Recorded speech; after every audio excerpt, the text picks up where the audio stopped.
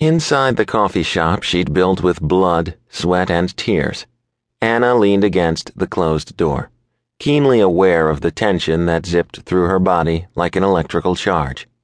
The man had done a number on her, both physically and mentally.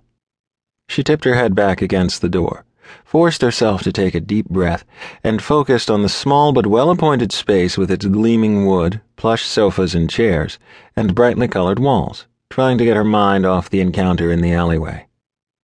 Not much luck. The man's heady scent hung about her, as if he was still near. The sensation of his muscular body on hers, his pelvis pressed to hers, still echoed in her bones.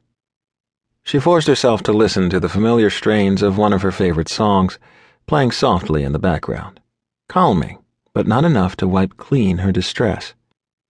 Handling the gun, holding it to his head, trying to come off tough, it had all shaken her up more than she wanted to admit. Her insides still quivered, both from challenging him and from the way he'd made her feel. Alive. And empty at the same time. He'd brought out a rush of feelings inside her, but the moment he'd mentioned Gloria, he'd blasted it all away again, leaving her numb but longing for those few blessed moments of sensation, longing for things that could never be hers. She should be used to it by now, but she wasn't. It hurt. It made her want to cry out, "Why? Why me? Why now? Why can't people just leave me alone to live my life in peace?" Swiftly, she sent Paul home. With no customers in the coffee shop to see her do it, she took both her gun and his and stuck them into a cabinet behind the counter. Then she picked up her cell phone and dialed Taya's number.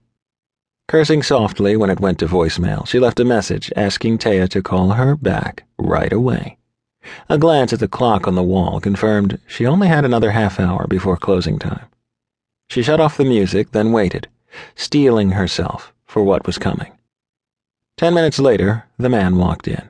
Anna was finishing up an order for a last-minute customer, one of her late-night regulars, Bobby Hernandez. As usual, Bobby was accompanied by a pretty girl. Even as she tensed, Anna continued to chat with the two of them, refusing to look at her unwanted guest, even though she really wanted to. Bobby glanced at the other man curiously, but he simply stared back, expression inscrutable. The moment Bobby and his girlfriend left, Anna snapped around the closed sign so it was facing out. Moving away from the glass door to the solid wall beside it, she leaned back, crossed her arms over her chest, and turned to him. As she watched, he shrugged out of his jacket and sat down, shirt untucked, legs splayed out in front of him. "Don't get too comfortable. I'm closed now. You need to leave." "I'm not leaving until I say what I came to say," he said softly. "You know that." His voice caressed her, as did his gaze. Once you were able to see past all the mesmerizing angles of his face and body and his slick clothes, he had nice eyes. So dark they almost seemed black, like dark chocolate, or a richly decadent espresso. Two of her favorite things. Automatically her gaze dropped to the bulge in his pants. It was lovingly framed by his thighs, the fabric of his jeans pulled tight against them so it molded itself to the hard muscle. She'd touched him when she'd patted him down, so she knew he was well endowed, big and intimidating, even when he wasn't aroused. He'd stirred when she'd touched him in the alley, and the memory of her fingers on such an intimate part of him made her flush. Given her history, the reminder of his masculinity and vitality should scare her. Why wasn't it scaring her? Why had she suddenly grown warm throughout her entire body, but particularly between her legs? Why did she have the sudden urge to kneel in front of him and unzip him, so she could see what she'd already felt? For God's sake, stop. Men had never caused her anything but pain time and again. This man wouldn't be any different.